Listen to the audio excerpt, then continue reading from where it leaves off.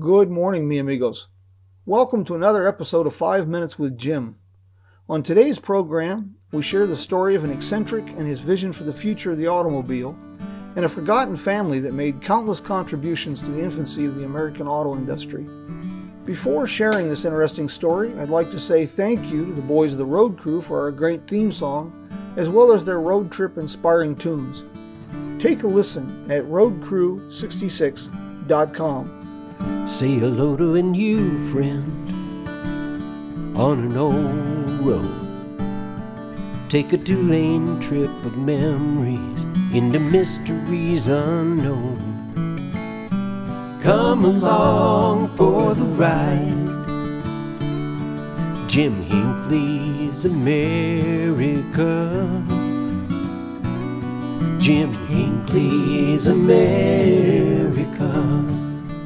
Alexander T. Brown and his sons, Julian S. Brown and Charles Brown, were men of vision. The father was a successful inventor and investor. Charles was an engineer that would develop and patent an array of products that improved lawnmowers, transmissions, and automobile engines. Julian was an engineer and an eccentric. With money from his father and father's friends, Julian Brown launched the Julian Motor Company in 1911. A company that markets itself as the manufacturer of the most expensive engine in America is doomed to failure. In just over 1 year, the company closed its doors. Brown's next business venture, Julian Motor Car Company, was organized in 1918 to manufacture a very unusual twin 3-powered car. After the manufacture of one prototype, this company also closed. The next endeavor in 1925 was more successful in that 6 vehicles with rotary engine, aluminum body, and Volkswagen-type swing-arm suspension and transaxle were produced.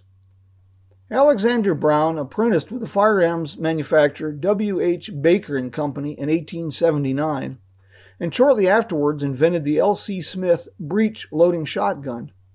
Next, he invented and patented the Smith Premier typewriter. This success was followed by the invention, development, and patent of the revolutionary 2-speed high-low bi-gear for bicycles. Brown and Wilbert Stillman partnered in the development of a pneumatic tire for vehicles that was patented on December 20th, 1892. The tire was manufactured at the Hartford Rubber Works in Hartford, Connecticut in 1895. In July of that year, the nation's first automobile manufacturer, Charles Duryea, used the Brown-Stillman tires on his motorized wagons.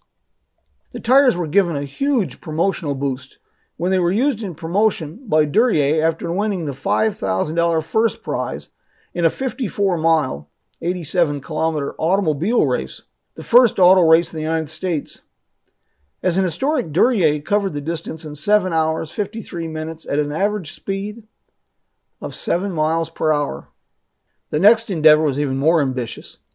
In partnership with Charles E. Lipp, Brown founded Brown and Lipp Gear Company, a manufacturer of bicycle gears that reorganized as Brown Lipp Chapin Company, a manufacturer of automobile gears, differentials, and transmissions.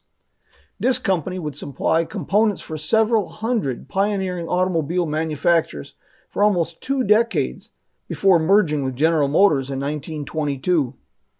Charles Brown would be awarded 43 patents during his career.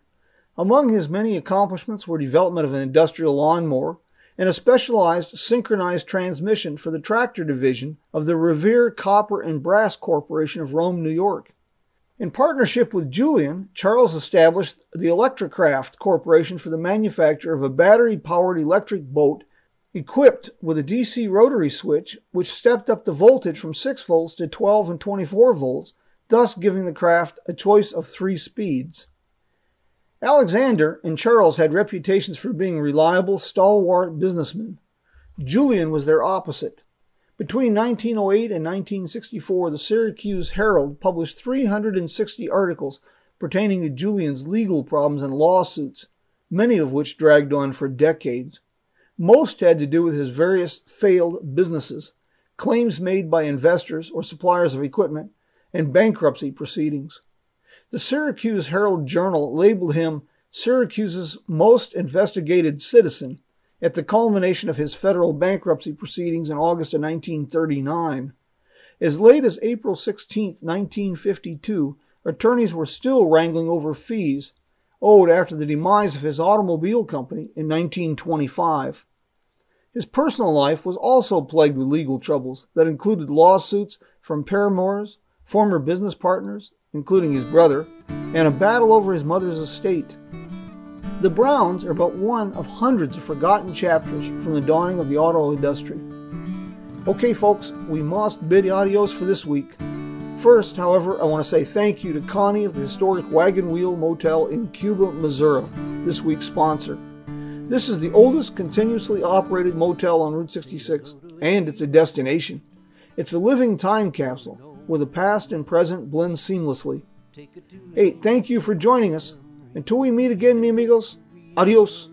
See you next week. Come along for the ride.